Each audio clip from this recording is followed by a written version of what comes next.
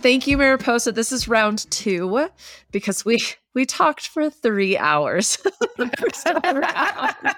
So, and the thing is we do this regularly. Yes. But yeah. Hello, good morning, good afternoon, good evening. I wanted to jump in quickly, and actually it is as per request. You're going to listen to a very dear friend of mine, Mariposa, and I talk about how she has used her own exploration into faith and spirituality and just simply being in New Orleans, one of the most magical cities in the whole world, to discover and create her own, I don't want to say dream job because we're not quite there yet, but it's just been it's been a really wild couple of years for all of us. And I think it's fascinating how Mariposa has really turned her experience around. And we don't get into all of it, like, finding the dead body or the civil rights movements in Detroit, but her experience is varied and I think incredibly valuable. So I hope that you enjoy this conversation between two people, two just very, very good friends. One thing that is happening, so we've recorded this conversation twice. The first time it was a 3-hour conversation, and quite honestly, I just didn't have the balls to edit that. So we re-recorded. On the day that we recorded originally, it was Super Sunday, which is a thing in New Orleans. I'll let Mariposa get into that. When we record for the second time, it is Second Line Sundays, which is a whole series of Sundays. And Mariposa realized after this was published that she had been using the wrong name. So that's why I'm jumping in. I'm correcting on her behalf. And that's all I got to say. So I hope you enjoy it. And the reason I've got Mariposa here is, and actually, I haven't sprung this one on you yet. I'm thinking about calling like the interview series, the Relatables interview series. Is that the worst name ever? Ooh. I just like the Relatables. Okay, cool. Who I'd like to be talking to and speaking with are people who are towing the line. They are juggling spirituality and real life, work and ethereal. They've got one foot firmly planted in this 3D world and then one foot tripping the light fantastic. Not to discriminate against energy workers or yoga teachers. I mean, actually, you technically are a yoga teacher. Yes, technically. I have to be a part of that crowd, but I get it. Well, no, it's a fantastic crowd. I think it's a lot easier to really live I don't know. It's not necessarily easier being fully committed to your spiritual personal development practice. Again, whatever kind of words you want to use for it. It's one thing when that is quite literally your job.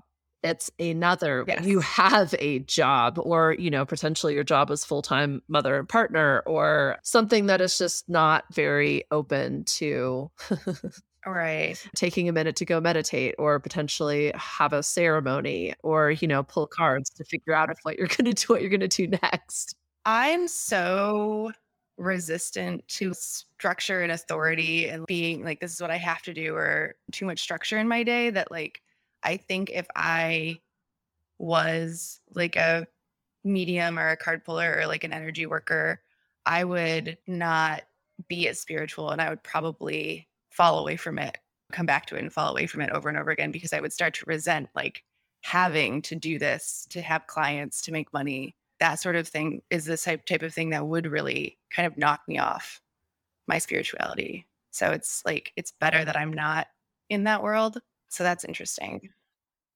For me, people can do it and love it. But for me, I'd just be like, oh, I have to do this. And I'm meditating and I didn't go to bed last night at the right time or didn't eat the right things. And now I'm not going to give the best reading I could. And then I would be hard on it would just be this whole different cycle. But since it's just for me, that makes it a lot easier.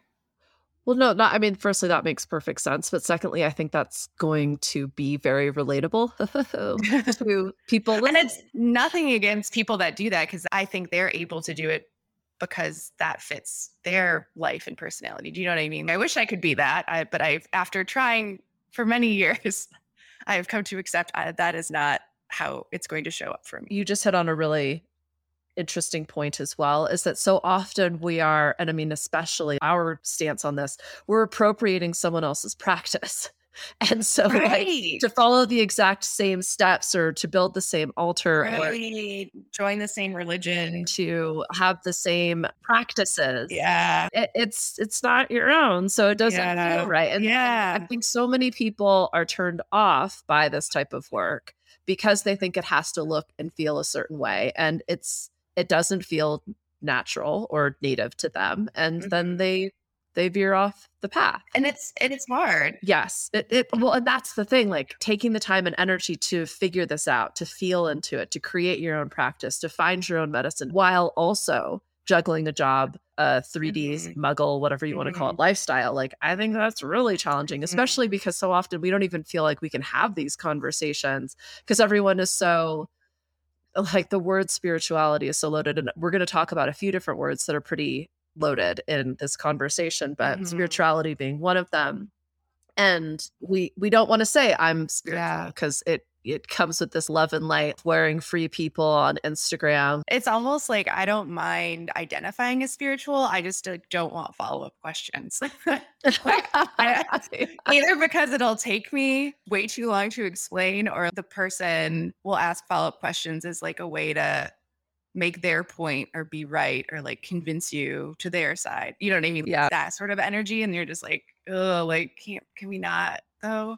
definitely gonna make you do that in a minute. But the other reason I really Yes. wanted to talk to you is because you when we first started having these conversations, you were very, I don't wanna say data driven, but skeptical in the sense that you were like, Mhm. "Yeah, sure. I mean, The Secret sounds cool." Well, Like, I was coming out of atheism.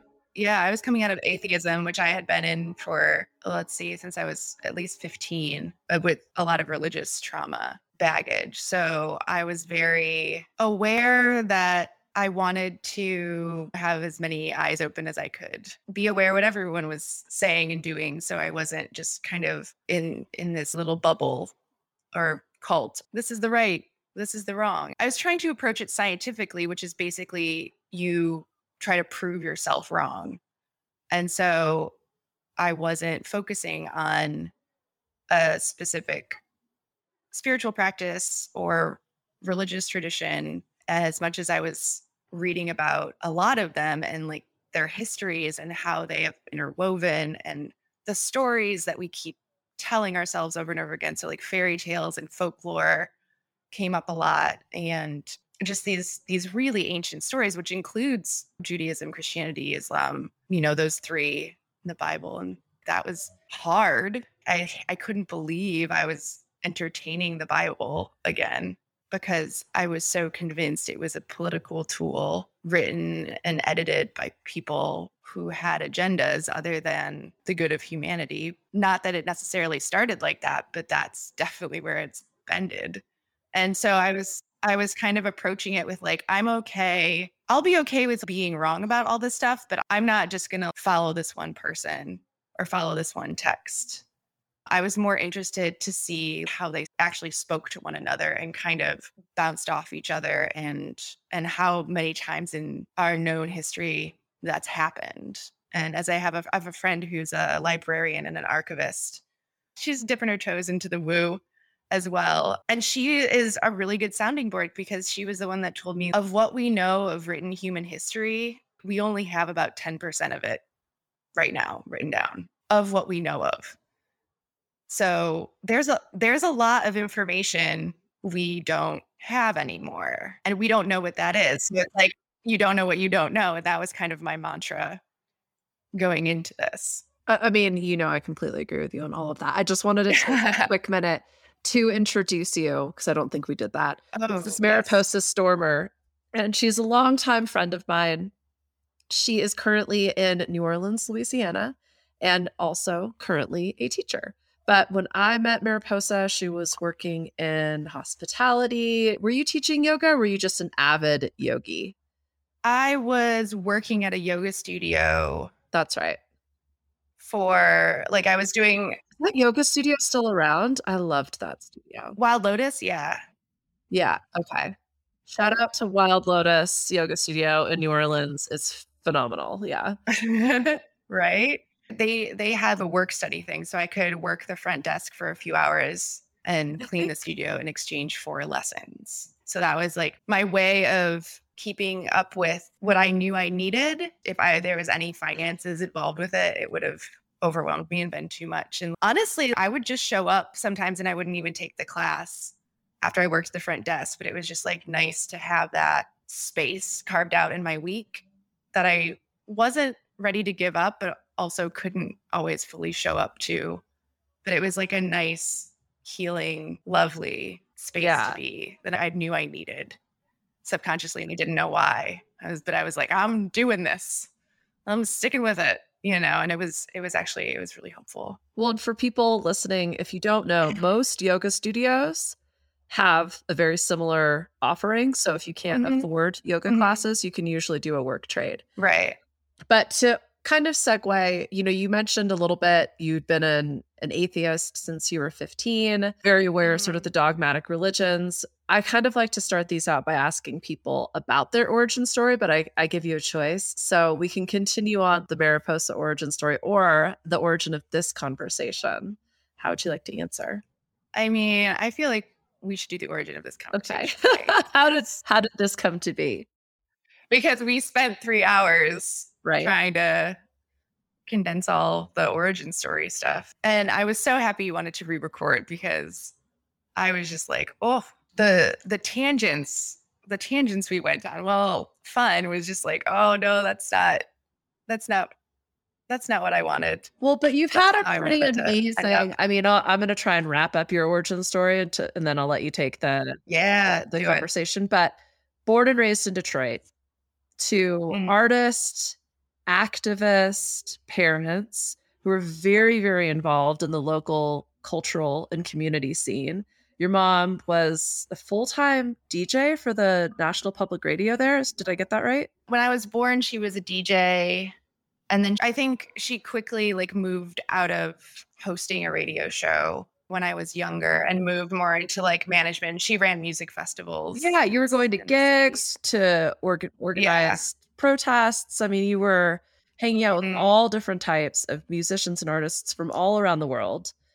Very much in a world music scene as well. Your dad is also a very well-known musician, but had a handful of different occupations and kind of a classic Detroit, or at least Detroit white girl. Posa story. Whatever that could.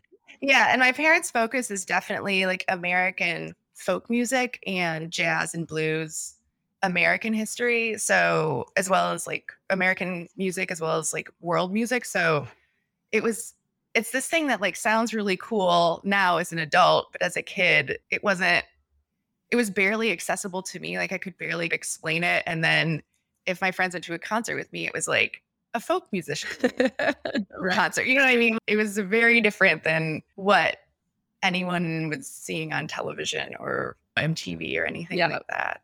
But yeah, it was really rad. But it was something that I was really self-conscious about growing up because I didn't know how to talk about it. And when I did talk about it, kids were like, what? Well, it certainly wasn't. I mean, Detroit in the 80s and 90s was the rave scene and hip hop. And then garage rock, something a little bit more electric than folk music. Right. Yeah, it wasn't anything super cool at the time. And then just to kind of fast forward things, I mean, despite having dyslexia, you still managed to graduate in the top 10 of your class in high school. Yeah. Yeah, by the skin of my teeth. I'm a late bloomer. So I just didn't stop trying that last semester of school, and it paid off.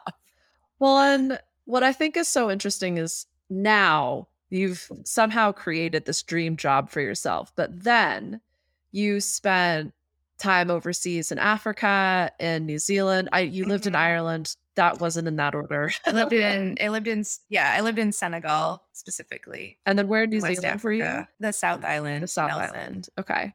Yeah. And then in County Kerry in Ireland, I lived there for a summer. And yeah, I think that's it. We definitely talked about how, getting away from your home, and it doesn't have to be as dramatic as Senegal, Africa, but simply getting out of your own culture and upbringing and programming is a really great way to fast track your own evolution. Yeah. I think if anyone's ever been to sleepaway summer camp, especially if you went not knowing anybody else. It can be as easy as that. You just have to be in an environment that's new to you, ideally new to other people around you as well, where you aren't defined by the stories of your family or your friends or your history, because no one knows it yet. Well, and I think it was taking all of those leaps that then prepared you for the leap to New Orleans, because that was basically a phone call. And was it like 24 hours of consideration before you went, yeah, let's do that? Yeah. Oh my gosh. Yeah. So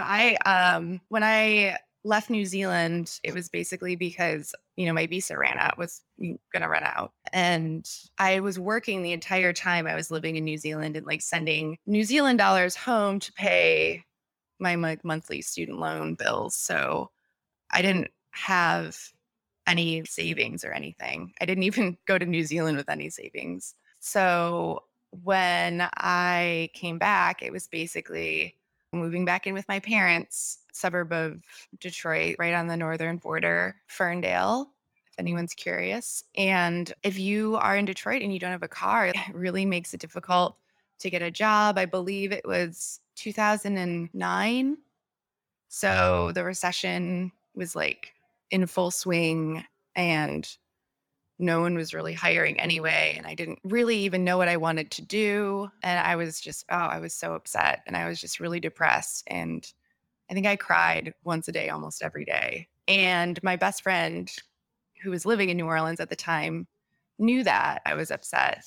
And she was in Michigan, and her boyfriend at the time ended up breaking up during this visit to Michigan. They're both from Michigan. I think they were home for a wedding or something. And so she basically called me. She was upset and sobbing, but she was like, fuck him. I'm taking the apartment in the car and like he can figure it out. And there's a place in my car and a place to stay in New Orleans that's going to be paid a couple of months. So calm down. And so I did. And that's how I came to New Orleans. The biggest leaps I've ever taken in my life, like the biggest game changers, have taken the least amount of thought, like moving to Australia, moving back from Australia, moving to LA. Oh, yeah. I didn't know how to make myself happy to get out of the situation. You know what I mean? Like I just felt really like everything was closing in on all sides. So anything anyone offered me, I was probably going to take. And then, of course, from a really good friend that I loved and trusted, like, yeah, we'd lived together before. She was in New Zealand with me for the first 6 months. So, I mean, all the sense. And I hadn't even really thought about New Orleans. If you had told me I was going to live in the South, I would not have believed you at all. That's the first time I went to New Orleans was when I was working in music in the late 90s in Boulder, Colorado, and one of our bands was playing Jazz Fest. Mm-hmm. And I went there and I was like, I will live here. Now, how I got there is like a crazy story, but I want to get to this conversation origin story. So, Mariposa, how did this conversation? Yes. I manifested this because I was like, there's no way. We talked for 3 hours and it was just us talking. And it was really talking about experiences in my life that led up to my spiritual philosophy, awakening, or whatever you want to call it. And I had never really said any of these stories out loud in sequential order. And I was just realizing how interconnected everything was and how long it was taking. And then I was like, I don't think I ever even got to the point at the end. So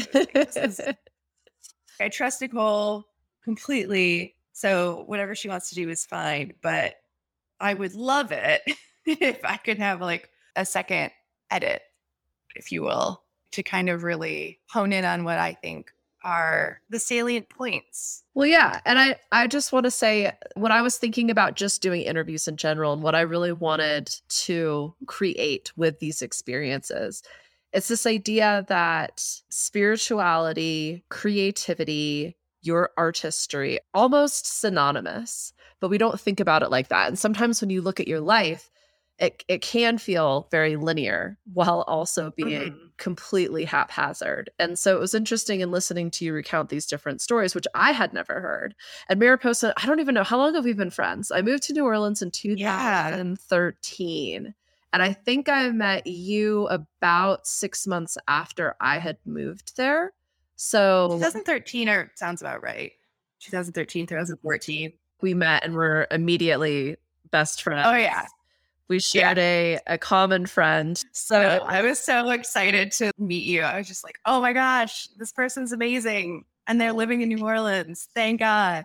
Like, it was so fun. Yeah, we instantly hit it off. I had no idea you were spiritual at all because, like, we were just talking about music and like art and stuff. We didn't ever really talk about. I mean, I guess we talked about philosophy. Well, and then you lived in Australia and I had lived in New Zealand, so we talked about like that kind of thing. That's kind of how we bonded. New Orleans is probably one of the most magical places on earth, let alone that I've certainly lived in. So here's my theory about New Orleans is that like, Okay, give it to me. and why people will either like love it or hate it. I think this is a city of very powerful manifestation and instant karma. And the city will truly give you the experience you deserve or that you ask for. And it's sort of that like, be careful what you wish for mentality because people will think they want one thing and when they get it, they don't like it at all. And there's a lot of people that they'll leave the city and they don't look back and don't have nice things to say about it. And then there's people that will love the city and they carry the torch for it. And they're the cultural bearers. And there's these cultures that just get passed on, these local traditions that just get passed on generation to generation. And it's fascinating to hear like other people's experience of the city that have lived here longer than me or their whole life or shorter than me because it'll like show you a lot of shadows. It'll show you an amazing time, but you'll be at the height of the most amazing party and you'll see all these amazing things. And then you're also there for the aftermath when it starts getting like less fun and more destructive. There's a lot of death in this city. The death culture is actually something that's not hidden and it's celebrated and it's very a part of the life of the city. And I love that about it. It's one of my favorite things. We, for 8 years, lived behind a funeral home. And that was amazing because every week we would see different funerals processions with like either Mardi Gras Indians and jazz musicians and just all sorts of beautiful music and dance and costuming. And especially on Saturdays and Sundays, you just wake up and open the back door and like let the music flood in and just say a little prayer, a little piece for like the person that passed and the people that were grieving. Try to be respectful of the fact that it is a sad time, but that this having a second line, which if you're not from New Orleans, a second line is a parade. It's called a second line because the first line is the musician. So the second line is the revelers traditionally. I think that's what the name came from. So just, you know, people would be sad and it would be hard. And then they would have a second line and dance around the neighborhood. It was beautiful. It is beautiful. I always describe New Orleans as my mistress. I'm completely obsessed with her and I can't stop thinking about her. But when I'm inside her, it is really dangerous. And I will probably self-destruct if I stay too long. So as much as I absolutely love it, I don't know that I could ever sustain like a long-term existence there. But I have every intention of making it one of my many homes. So right. And it's so funny because I believe you and I want to honor you and all that, but I don't get it. Like I don't feel that way or I can't relate. It's fascinating to me to talk to people about because they do say like in New Orleans neighborhoods are block by block and it depends on where you land and who your neighbor and everyone's so neighborly. Like the South definitely taught me how to be a polite person. Yeah, 100%. The South and definitely a combination of living in Senegal and New Zealand and then the South, I was like, oh, right. We say hi to people and look them in the eye and are just generally kind and neighborly. And you don't have to always do something to expect something in return. It's more just a way of life as opposed to an exchange of wants and needs. Yeah. But New Orleans will give that to you. It's an interesting place for sure. It's got a lot of history. And that's one of my favorite parts too. Just like the amount of, especially in America, it's a young country in terms of the global civilization. And there's very few places in America left that have these kind of ongoing traditions that are so much of the city, but they all have come from, because it's a port city, they've come from so many different other parts of the world as well. And also being French Canadian, it's hilarious to me, like the sheer French Canadian influence that's down here. And being from a Catholic family to the point where there's so many nuns in my family. My grandmother, if anything was going on in your life and it was hard, my grandmother would always sit you down and say, now remember, you're from a long line of strong women and nuns. And you'd just be like, okay, grandma. And then you'd be like, and nuns? Wait. In my mind, I always transposed nuns to lesbians because I also think that women were like, we'll either marry a man or Jesus. And there were times in the history where you wouldn't necessarily want to be married. You had a different sexual preference, or if you didn't want kids, or for whatever reason, the choices were just so limited. Well, and so, I mean, you brought your grandma up, and just as I mentioned before, your parents definitely artists. Do you consider yourself to be an artist? I do now, but it took a lot for me to get there because I have never been a commercial artist. I've never had shows and had work displayed or participated in like artist collectives. And so because I didn't do it professionally, I was like, well, then I can't be because I don't have the accreditations. I don't have this, I don't have that. And then I sort of started to realize that just because I haven't used my artistic ability to find a profession in that doesn't mean that I'm not an artist and I don't make things for friends or family or myself or my house, and that's okay. And being an artist and being creative looks a lot different than I actually thought in my mind. The starving artist trope, or like the tortured artist trope rather, or the sacrificing for your art, the having to have meaning, this great meaning and message behind everything. I was like, well, I'm not doing that. And so this art is not changing the world. So clearly it's not art, which is wild. I was putting it on such a pedestal, which I mean, of course I was. I was as a kid, like I was surrounded by people. You put that people on pedestals as a kid. So it kind of just stayed there. Well, and I think it's a very American thing as well to monetize, anything you're good at, anything that you love. It's like, well, you should sell that. And I loved that. I mean, that's why I loved living in Australia, is it really helped me to understand art is whatever you want it to be. And living in New Orleans, it's such an accessible art market. People are literally painting things on the street and then turning around and trying to sell them for $5. And on their street or just their houses, their fences, their gardens. New Orleans, there's just artists that are just, they're successful at what they do and they're making a living and they're not grinding a 9 to 5. They're actually artists, but they're not able to afford a house and family. And they don't have to either be like starving or be famous, which sounds terrible.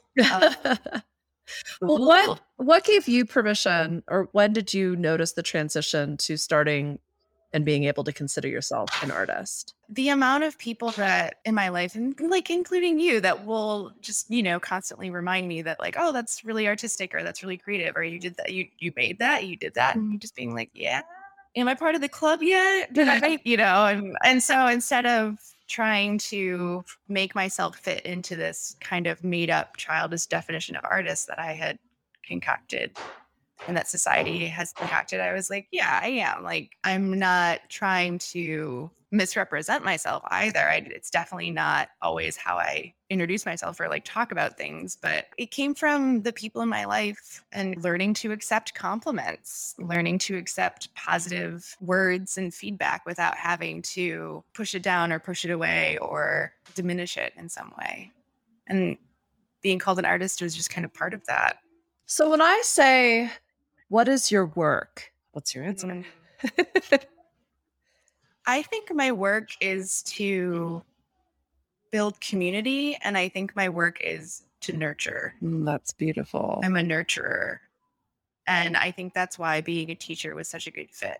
So tell us a little bit about that, because I think that origin story is fascinating. I had been unemployed due to the pandemic, and I was applying for jobs, doing the thing. And as the school year started up, all these aftercare, early education stuff came up. And at that point, I was just really applying willy-nilly. I wasn't being very particular. And I thought, well, I'm from a big Catholic family and I'm very comfortable around kids.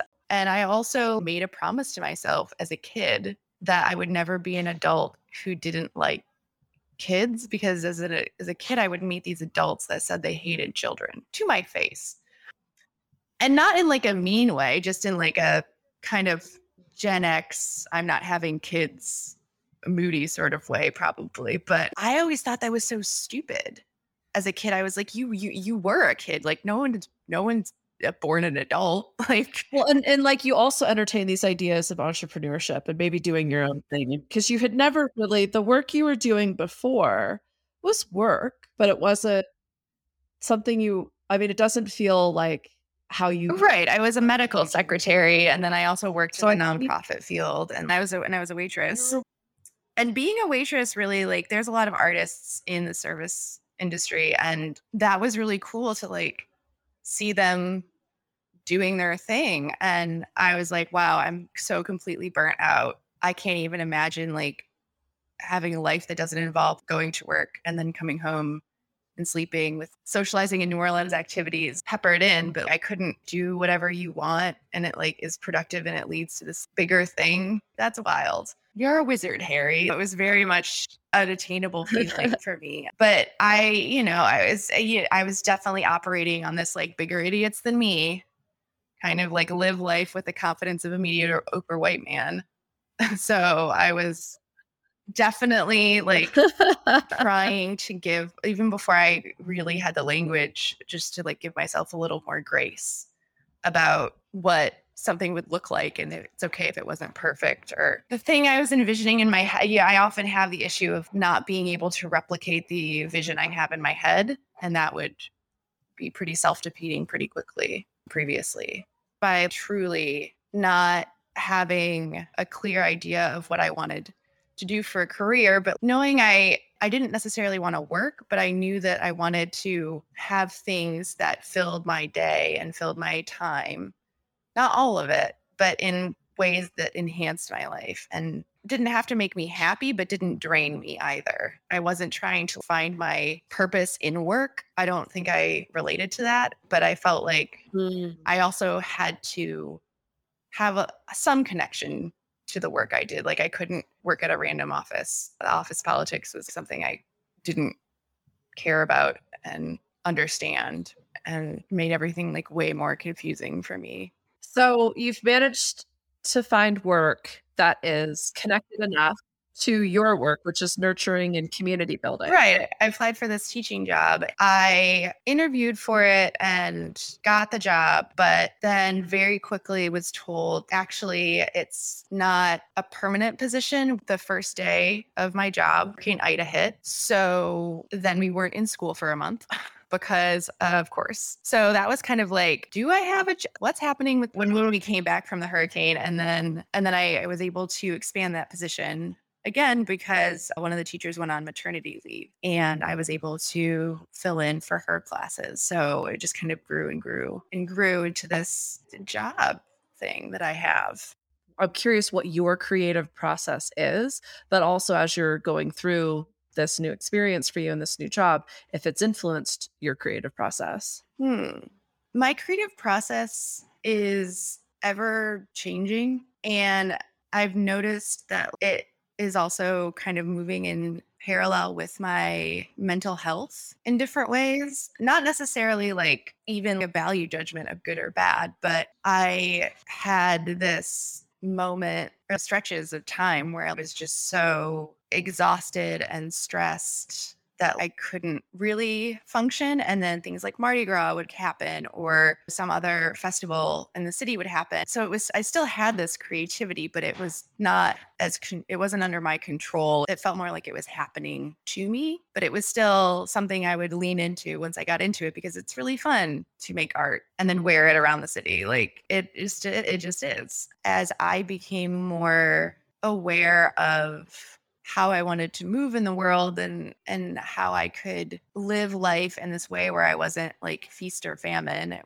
I wanted a little bit more day-to-day energy to feel like I wasn't just this blob living in my depression. The house looking fine and looking normal, but would go back home and be like, I need to do this, or I should do this, or like having all this anxiety. And now my creative process is much more sporadic in that I don't plan it. I feel like doing this right now. And it has less of a timeline to it. And it's okay if I don't finish a project or if something is left for a while. And that has created like a whole different kind of art.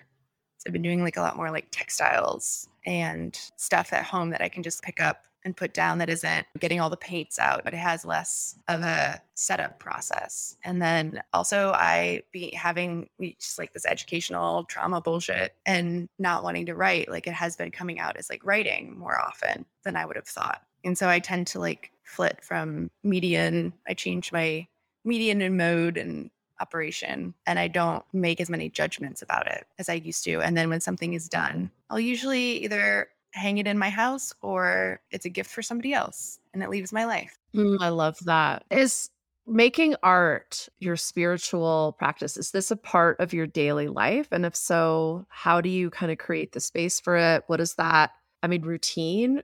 I would say it's a part of my like weekly life. It's not a part of my daily life. I can't think of things like that. If I start making a list of like everything I need to do every day, I 100% that'll break down. I won't do it. I'll just be on the couch watching television, like being on the internet forever because I would have failed at it and I would have felt bad about it. So what we were talking about at the very beginning of like origin stories and like why I think it was so important that I was an atheist is kind of like tied into this. So we didn't go to church until I was 6 and I was like, "Mom, what's church?" And then the Catholic guilt doth reigned upon her and we started going to church. And I think in high school, I took a comparative religions class and my best friend was studying a lot of philosophy at the time. And so we were talking about that. And I started really questioning any religion, including Christianity, and didn't want to get confirmed in it because I just felt like I was a fraud and I didn't believe in it. And the Catholic guilt being what it is, I did like have a little combo with Jesus or God or whoever. And I was like, listen, if you can really see everything and hear everything and know everything, then you know that I'm trying my best and I want to be a good person and I want to put more good in the world than I found it. And so I was like, I'm going to continue to try to be a good person. But I think that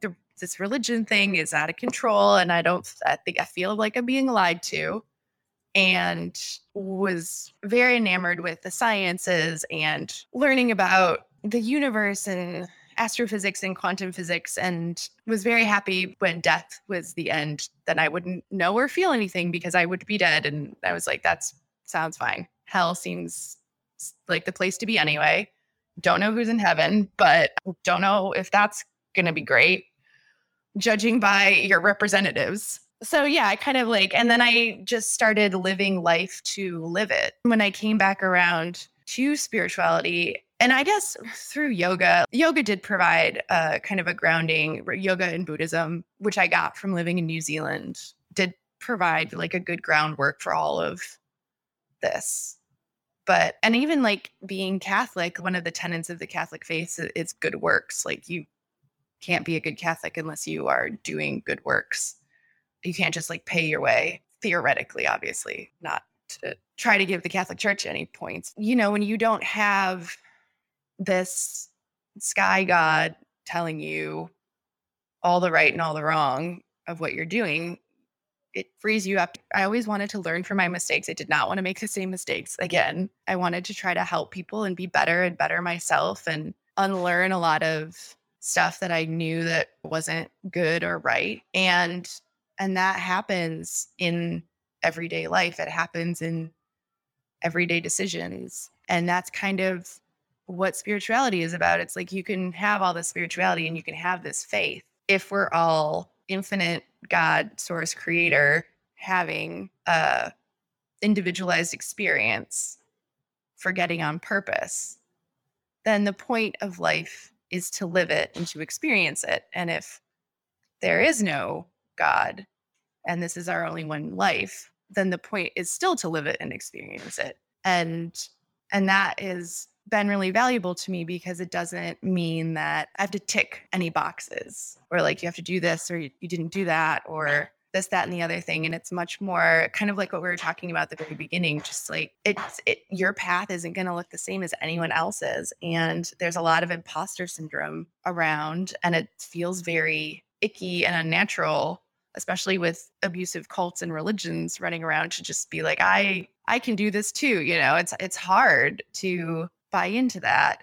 Well, but if you kind of reframe it, move it to the left a little and kind of say like, what if we're all saying the same thing, but like I can create the day-to-day of what this looks like for me. And some days it's just, yay, I got out of bed, I made my bed, I showered, I meditated, I fed the cats, I journaled, and I went to work.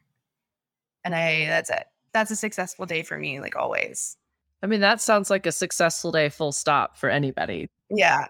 Well, I mean, like, you know, there's just, we gotta figure out dinner and grocery shopping and laundry and building your house, you know, cleaning the house and cleaning the house and then like, working on projects because we're renovating. You guys are renovating the house yourself, which is what is happening in the background of this call. Yeah. Along with Super Sunday. Well, yeah, I mean, but it's New Orleans. Like that city is alive. Oh God. Can you hear it? I would be shocked if there was a quiet corner anywhere in that entire city. Well, definitely not on Super Sunday either. For our listeners, do you want to share what Super Sunday is? Super Sunday is technically St. Joseph's Day. Everything in New Orleans usually revolves around the Catholic calendar, which is a very specific day. I believe it's after Mardi Gras.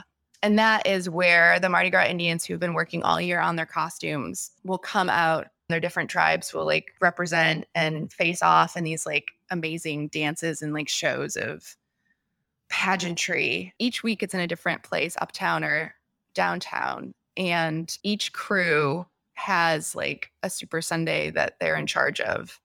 And so it'll be like, it's just a huge party under the highway. People are, you know, selling food and there'll be dance troops. It's a huge like car show. There'll be a lot of like drag racing and motorcycles and four-wheelers. And it's a part of like it's a part of the Black culture in New Orleans. It's not a very like a white space, which is also like tracks with Mardi Gras Indians and everything.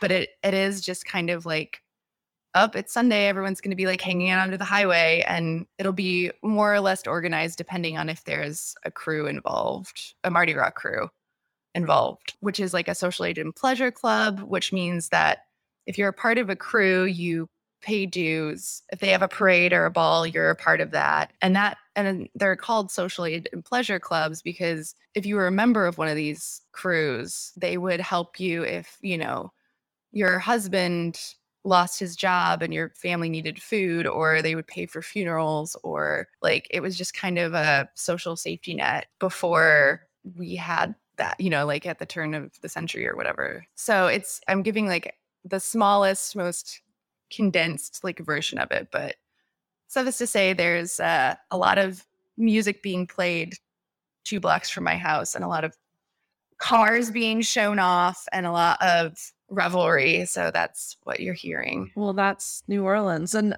thank you for sharing that. Yeah. There's a second line. Thank you for getting into all of this. I mean, I think it's so interesting to hear how someone is living their art, living their spirituality. And, you know, getting a handle on my mental illness really was like the linchpin of that. Yeah.